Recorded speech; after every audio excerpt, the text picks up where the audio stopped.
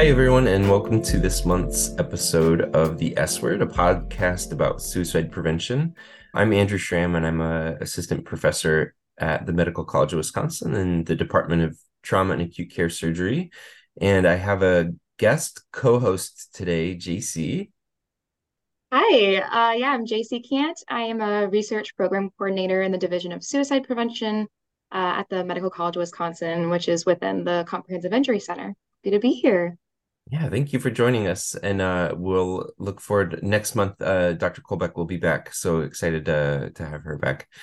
Before I introduce our guest, who I'm really excited has joined us, I want to just remind our listeners that we'll be talking about suicide prevention and issues around suicide in the podcast. And so want you to be aware of that. And if you're not in a space for that, we will be here in the future if you are. If you or someone you're concerned about is in crisis, you can dial 988 or text 988. And for our listeners in Milwaukee, the local crisis hotline is 414-257-7222.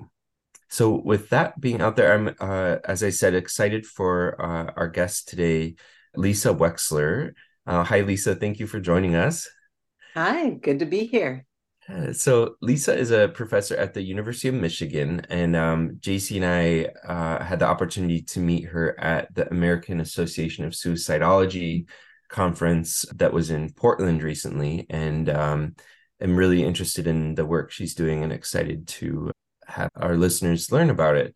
So her current projects include the Family Safety Net to reduce quick access to lethal means in homes, PC Cares, which stands for Promoting Community Conversations about Research to End Suicide, and the Alaska Native Community Resilience Study, which focuses on community strengths to prevent suicide among youth.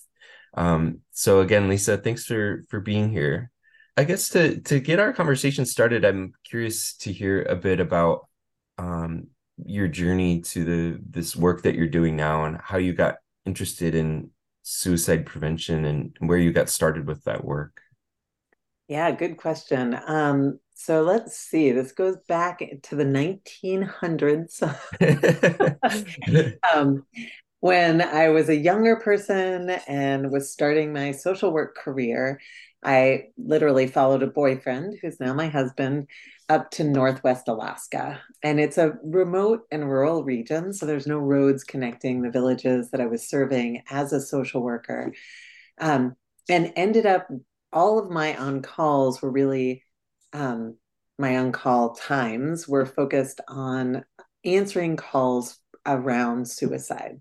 So people would, call, like you were saying, the 988 number, but this is our local number. And I would, I was brand new at doing any kind of mental health services work.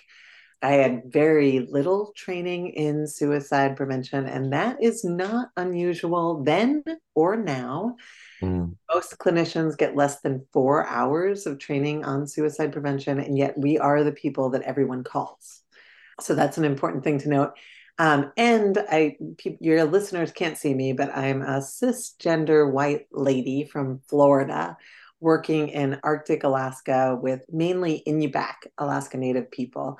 And that cultural difference really meant that I didn't understand a lot of what I was hearing, a lot of what I was interacting with when I was working with families who were either in crisis or telling me that they weren't in crisis, but I was understanding, something different. Mm-hmm. Didn't understand how people talked about distress, how people managed problems, or even thought about self and other and family and community and culture in the place that I was at. Because my understandings of those things is really shaped by my own cultural experience. So I did understand enough to know I didn't know very much. Mm-hmm. And was finding myself in situations where, in order to protect the person who might be suicidal at the time, I was taking away their agency. I was making assumptions about what it meant, what they were saying, what it meant. And I wasn't necessarily listening to family members who were telling me whatever they were telling me their understandings were, because my job was to make assessments about this very unknowable thing, which is near-term suicide risk. We still don't have great assessments for that, and has been shown in research that, sometimes it's no better than chance, to be able to figure out how dangerous this particular situation is in the near term. And that's a really important thing, because we're asked to do that as clinicians all the time. And so, I was in this sort of impossible situation. And often what that meant was I would err on the side of safety. And in the region that I worked, that meant a trooper plane literally would fly out to the village. Again, there's no roads in the region, and would sometimes handcuff people who, against their will, were being sort of kept safe in this particular way. And we would fly them to, quote unquote, hospital jail. That's what people who have experienced this talk about. And I would try and assess how dangerous the situation was. And I would have about 48 hours to do that. And if I deemed them still at high risk, high near-term risk, so high imminent risk, I would send them down to Anchorage, which is 500 air miles away again. Wow. Where someone else not from the culture would assess them and decide how dangerous they were. And if they needed long-term residential, facilities, we would send them all the way downstates. And sometimes, and I've worked now with many people who have come back from those experiences, we can therefore take young people out of their culture, out of their family, out of all of those supports and strengths for years at a time. And so they come back, and there's a lot of estrangement from the people and the culture and all of the things that might keep them safe if we were able to do a better job in place. And so that kind of set me up on a long journey. Really, that started in the mid-90s. I did my dissertation starting in 1999, finished in 2005, and have been doing this work really continuously since then. What have you learned since then? How do you think about the ways that we should be intervening in these situations as you've grown as a person and provider? Yeah, that's a great question. So mostly since really 99, I've been a community organizer and an advocate and a researcher. So I don't do clinical work anymore. So I just want to make that really clear. So what have I learned? I love that question. So one of the things that I'm most clear about is we should be building on strengths, and we should be thinking about people in the context and in the relationships that they find most important. So we need to be moving upstream. We need to be thinking before a crisis and doing a myriad of things to sort of prevent or avoid that crisis from happening in the first place. So that's called universal prevention. That's called, in ways we can change the environment. We can help families support, in my case, young people, because young people are at highest risk. We can make the environment safer, so we can really put energy into lethal means reduction. And when there's guns in the home, which in the communities that I work with, guns are really important tools to get food, to protect one's family. And so we can partner with families to be thinking about how can we reduce access to lethal means to make it 15 minutes harder to get that means that you have in your mind.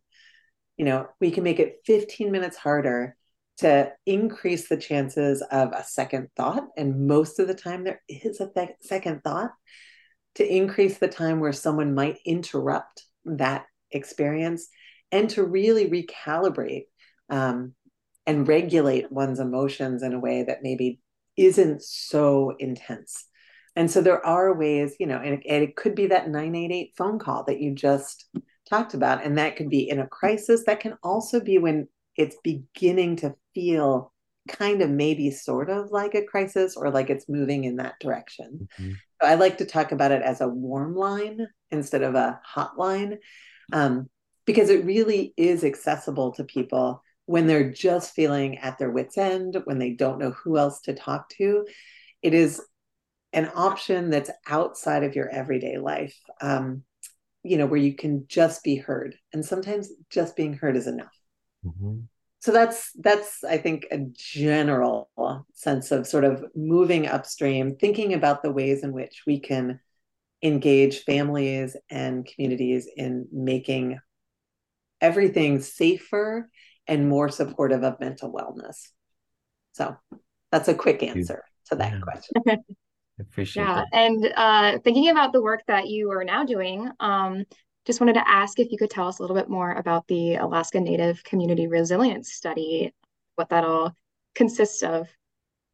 Yeah, so that work is being led by a really strong group of Alaska Native leaders and my co-PIs, which are Stacy Rasmus and Jim Allen.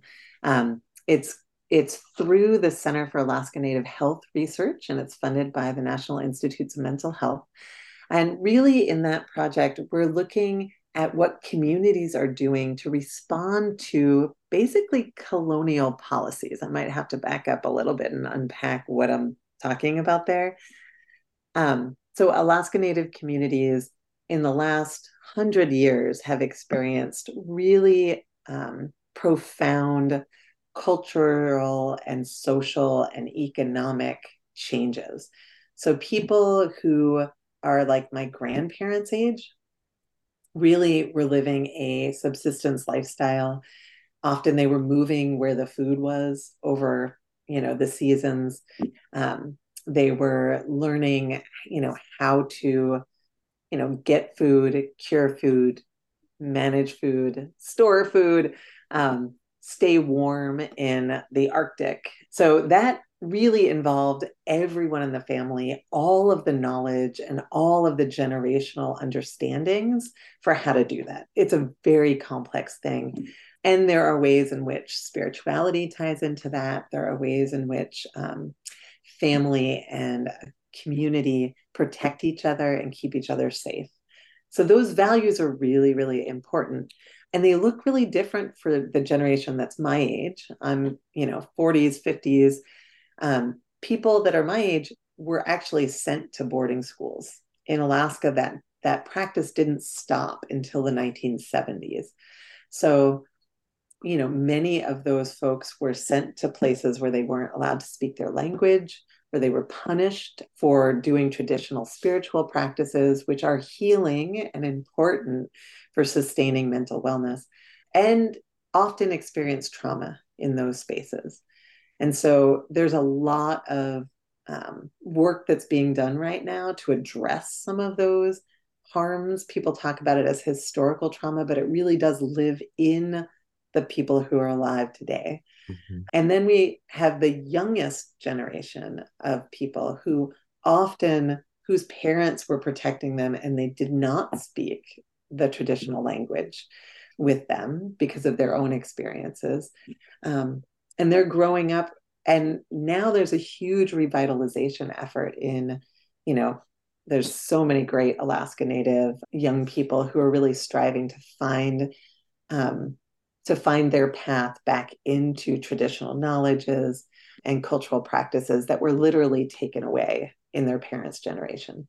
So in Alaska, those generational differences are pretty distinct because of the time span that we're in and when colonization was happening in the Arctic communities that I work. So there's a lot of undoing. And even now, schools now, and I'm not throwing shade on schools in general, this is part of the curriculum for all quote unquote Americans, but we still are teaching about Columbus and we're still teaching, about many, many things that don't have a lot of relevance or are, could be considered racist notions where we're lauding people who took so much from other people. Mm-hmm. So we sort of ignore those things and we still center, this hegemonic, white supremacy in so many things that we do, including healthcare. Mm-hmm. And that sort of brings me towards thinking about how we can try and decolonize many spaces. So in the Alaska Native Community Resilience Study, we're really trying to ask communities what's happening on a community level to sort of promote cultural identity, to center what's important to you as community members. So the kinds of things that we're asking people are, how do people that are coming to serve your community, like healthcare providers, like teachers, how are they learning about your history, your culture, your community's priorities? And many communities have taken that job onto themselves, and the tribes provide a culture camp for people, and they make sure that people know that it's really important, to talk to our kids this way, to teach that way, to invite elders and other cultural leaders into the classroom to help supplement all of the learning and help ground the young people in being proud of who they are. So communities are doing a lot of creative things around how to help their community. And one of the things that we're finding in that study is that governance is really a two-way street. We had governance questions because, again, we're looking at community level protective factors. So we were asking about governance in a lot of different ways, like how does your community decide, about kids programming in the summer? How are, the tribe and the city and the school working together? Those kinds of things. And we found that governing sat in two places when we did confirmatory and exploratory factor analyses, which, if people are interested, I don't know if they are, but anyway, when we looked at how people were answering the questions that we were asking, we found that they were breaking up into two distinct governing pods, if you will. One was governing responsibly, and that's important. So if we say this is a law, and remember, tribes are nations, so they make rules and people have to follow them. Are they following through? So that's governing responsibly. And we asked a lot of questions about that. Most importantly, though, what seems to be driving a lot of our outcomes is governing responsively. So are they including elders in decision making? Are different entities within the community working collaboratively to make sure that young people have opportunities, have ways that they can be mentored towards taking leadership in the future? Those kinds of things. Listening, are there ways, are community meetings well attended, and are what people say taken into consideration and used when making rules around the community? So those kinds of things, that responsiveness, really, really important. So those are just a few highlights from that project. Yeah, thank you for telling us about it. I'm going to be vulnerable and maybe show my ignorance here. Could you tell us a bit about, in that colonization, like who was doing that, and what was the motive to ship people, natives, to boarding schools, for example? Yeah, that's a big question. And, it feels really hard to sort of boil it down to a few questions or a few answers to that. So there was sort of a really dominant idea, and this is true for a lot of Indigenous communities who have experienced the same thing. So this is the recipe that we've been using in, this colonial path from, from the East Coast across the continent and up, was to sort of assimilate the children of Indigenous people so that over time, this is sort of a slow burn genocide. So it's a way of taking culture away without killing people. So it was a more, I guess, more PC at the time. And this really started happening in the late 1800s, where it was more acceptable to just steal children and indoctrinate them and punish them and, offer trauma to them in ways that really have long-term consequences. But that wasn't the plan. But it was really, like save the child, kill the Indian. So it was a way of not brutally assassinating young, vulnerable parts of the community, but it really did, have a intergenerational effect. Mm-hmm. Yeah. And so the scope of the work you described like moving upstream, and as you're describing like conversations around governance and empowerment, and it strikes me just how far upstream that is. Yes.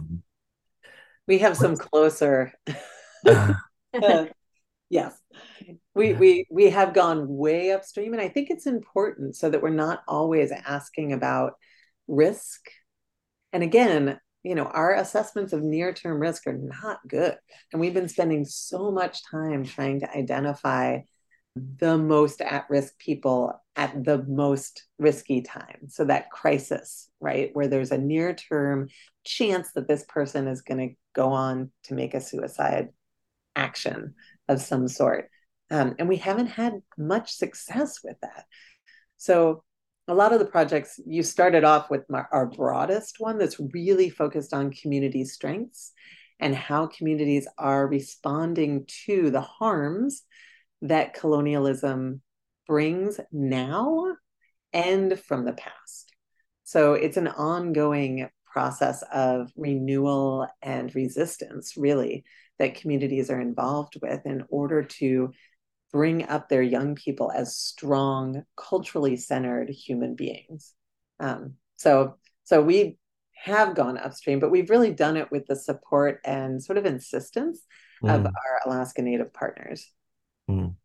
Yeah. While you've been talking, I've just kind of been thinking, because I am also a white cisgender lady. So just thinking about, what have you learned coming into this culture about working with a different culture? And what advice would you give to people who maybe coming into a space or a community that they're not a part of or don't know much about? What advice would you give so that they're being helpful rather than harmful with the way that they're trying to work with them? That's a really good question. I mean, the most important thing is to enter into authentic relationships with people where you're also, I mean, I loved the idea of like making yourself vulnerable, Andrew, like, and part of that vulnerability is to actually admit, acknowledge that you don't know. Mm-hmm. You've been put in sort of a position of power that was not because you had more to offer than other people. Yeah. And I think that's a very humbling thing. And so, sort of acknowledging that, being willing to be vulnerable by not knowing and asking for help, asking for advice, and reflecting pretty consistently and constantly about how your power position, because often we come in, and I'm saying this as like a therapist or a social worker, where we do have power over people's lives. And we don't think about it that way often.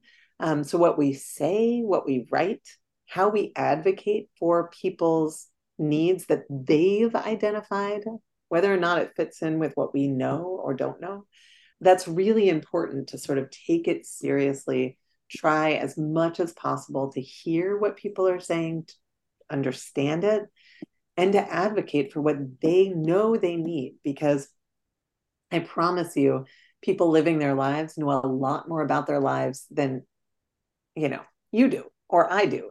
And so I think it's really important to acknowledge and uplift what people are bringing to their own understandings in their own lives. And maybe you can ask questions, maybe you can advocate, maybe you can bring resources to it. But people are usually the best folks to manage their lives, right? I mean, that's no matter what culture you're in, that's true. And I think often when when we're coming from a dominant culture and working with a more marginalized one, I think we don't even understand all of the privileges that come into that. So if we can begin to identify, that when I'm saying something, people are listening, and then I'm noticing when someone else is speaking, maybe they're not heard. And this happens in our systems of care too, and our systems of education, where if you come in with some letters after your name, you're more likely to be heard than someone without those letters. If you speak, I'm going to say proper English, if you speak an English that, is more lauded, is, considered, more formal, then people are going to listen to you differently. And so it kind of behooves us to be thinking about all of those nuances and to be real advocates for lifting other people's voices into the mix. And if we can, gently, with as much humility as possible, if we're seeing injustices, try and figure out how to step into the right side of those. So that bystander work, where we're sort of asked to notice and to speak up when we're hearing things that aren't quite right, or we're noticing things that are marginalizing some kinds of perspectives or some voices. It's really, it's on us to figure out how to bring those things out in a way that can be heard. So it's usually not just calling it out, but finding a space and a time to have conversations that are uncomfortable, but could push towards, decolonizing systems that we're in that we know are racist inherently, and to really try and figure out better ways of doing the work that we do want to do. JC, I love the way that you included in that, the way you phrased that question included avoiding harm. So like in that question, you're acknowledging that well-intentioned people cause harm, and these systems cause harm. And Lisa, as you were describing your earlier work, I wonder if, like, that crossed my mind, wondering if part of your journey has been kind of reconciling with potentially harm that you feel you caused, or systems that perpetuated that you were a part of.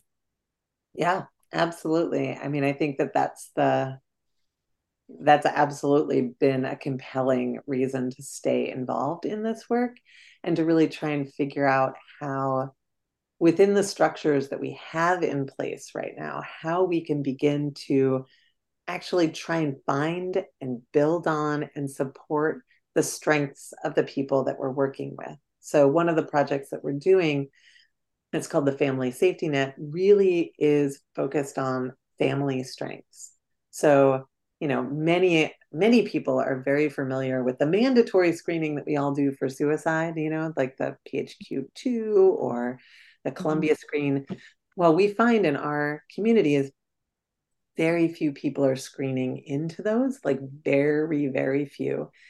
And it's because they know what the next steps are. Like they know that they might lose their agency, meaning their ability to decide, where they are, when they are, and who they talk to. And so there could be some downsides to that. So one of the things that we're doing is we're doing a family focus screening. So we're literally asking, in the last month, has someone in your household seemed sad, down, or depressed? And are you worried that someone in your household is at risk of suicide? And if that person says yes, then we say, are you willing to do a 15-minute conversation with someone here at the clinic? This is in primary care. And, we'll send you home with some things to make your home safer and to keep your loved ones safe. And we've had like the vast majority of people say, yes, I am interested in that, very much so. And we talk to them about lethal means reduction and some small things that they can do. We give them magnets with 988. We give them cable and trigger locks and ammo boxes and medication boxes. And we find that people really like this because it's building on something they want to do anyway, which is to keep their loved ones safe.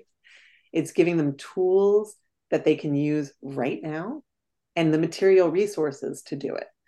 So And then they go home and they do it, or they have conversations with people about how they can make their home safer, how they can support their loved one in different ways, how they can demystify that warm line, that 988, and make a phone call with someone so they can see, or make, text that line. So these are really small steps. This is a lot farther down the line on that upstream approach, but it's a way to build on family strengths when we're working in communities that really do center the family unit. And so it's a way to build on what people care about in ways that they care about without downsides. Yeah. Mm-hmm. So, Yeah. And I feel like that's really important too when you're in a space where a population has been mistreated or harmed by systems. Um, it just sounds like a really good way to build trust as someone who is, in that system that has harmed them previously.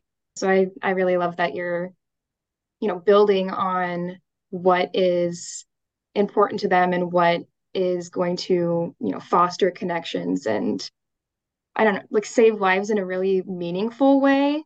Yeah, I just love that.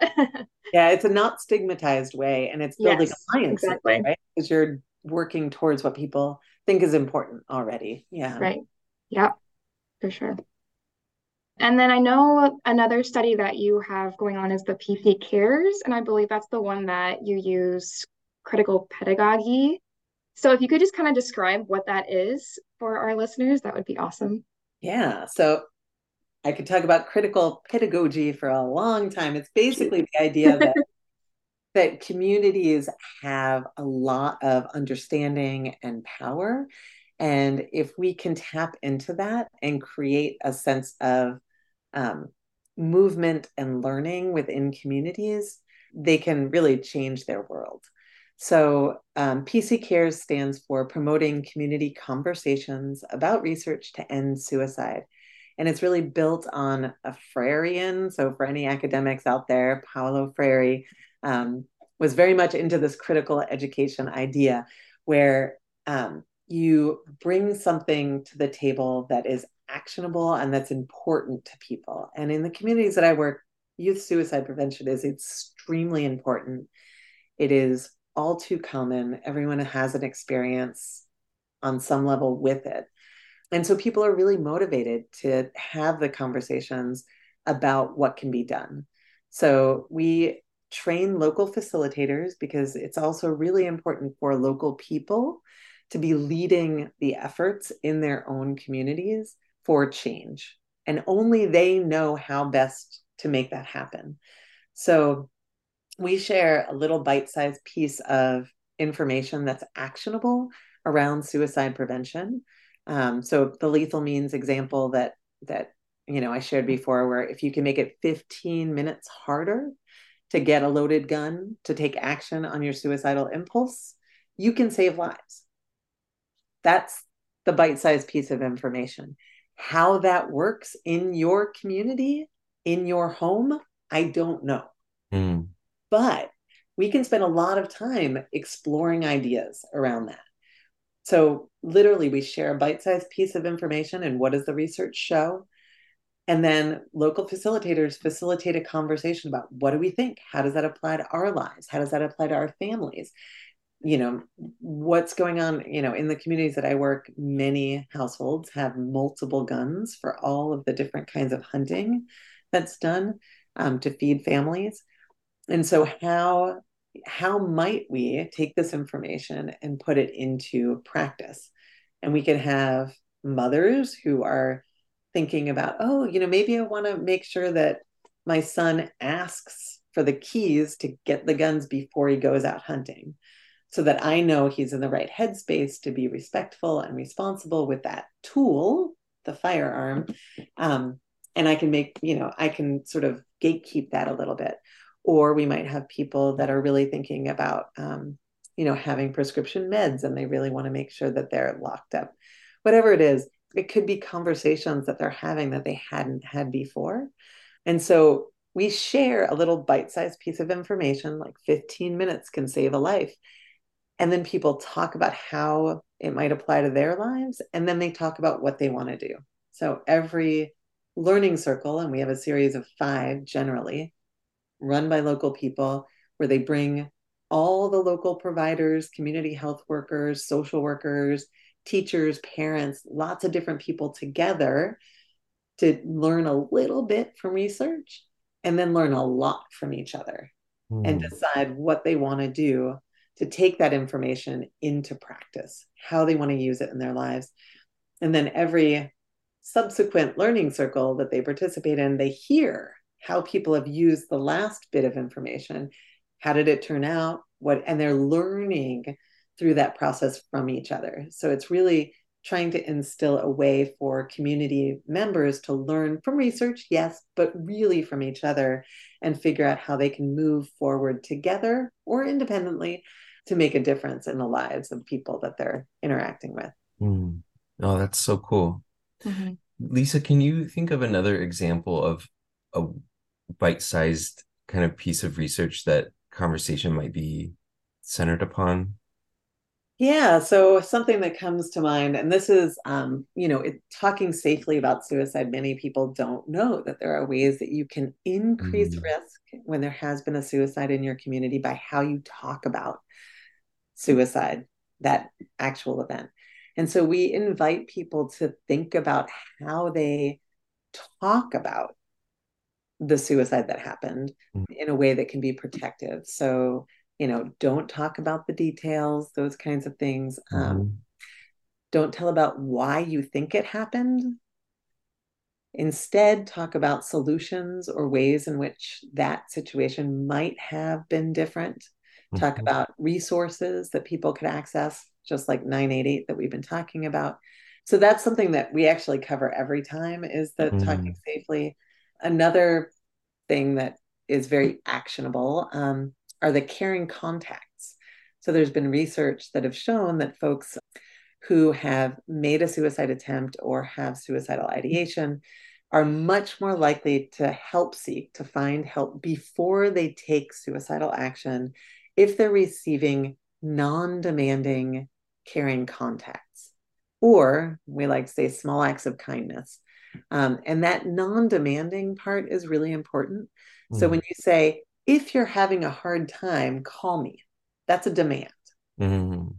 So you're saying, in order to get help from me and to feel supported from me, you have to do something. And many times people do not feel, at their best when they most need it, right? So they can't be reaching out. So that's where the non-demanding comes in. So instead, just sending them a little note that's, I'm thinking about you. I'm glad, you're in my life. Or, giving them a little gift or a little food, whatever. So those non-demanding acts of support can really help people feel less alone. And when they are at their worst moments, they think about the help that they can get because of all those seeds of support that you've offered them through these non-demanding care. So research has shown that when people receive non-demanding caring contact, they're more likely to seek help before they make a suicidal act. So that's a really important, very actionable thing. We can all do it with people in our lives. So that's another example. Very cool. Yeah. I am sad that the time has just flown by here.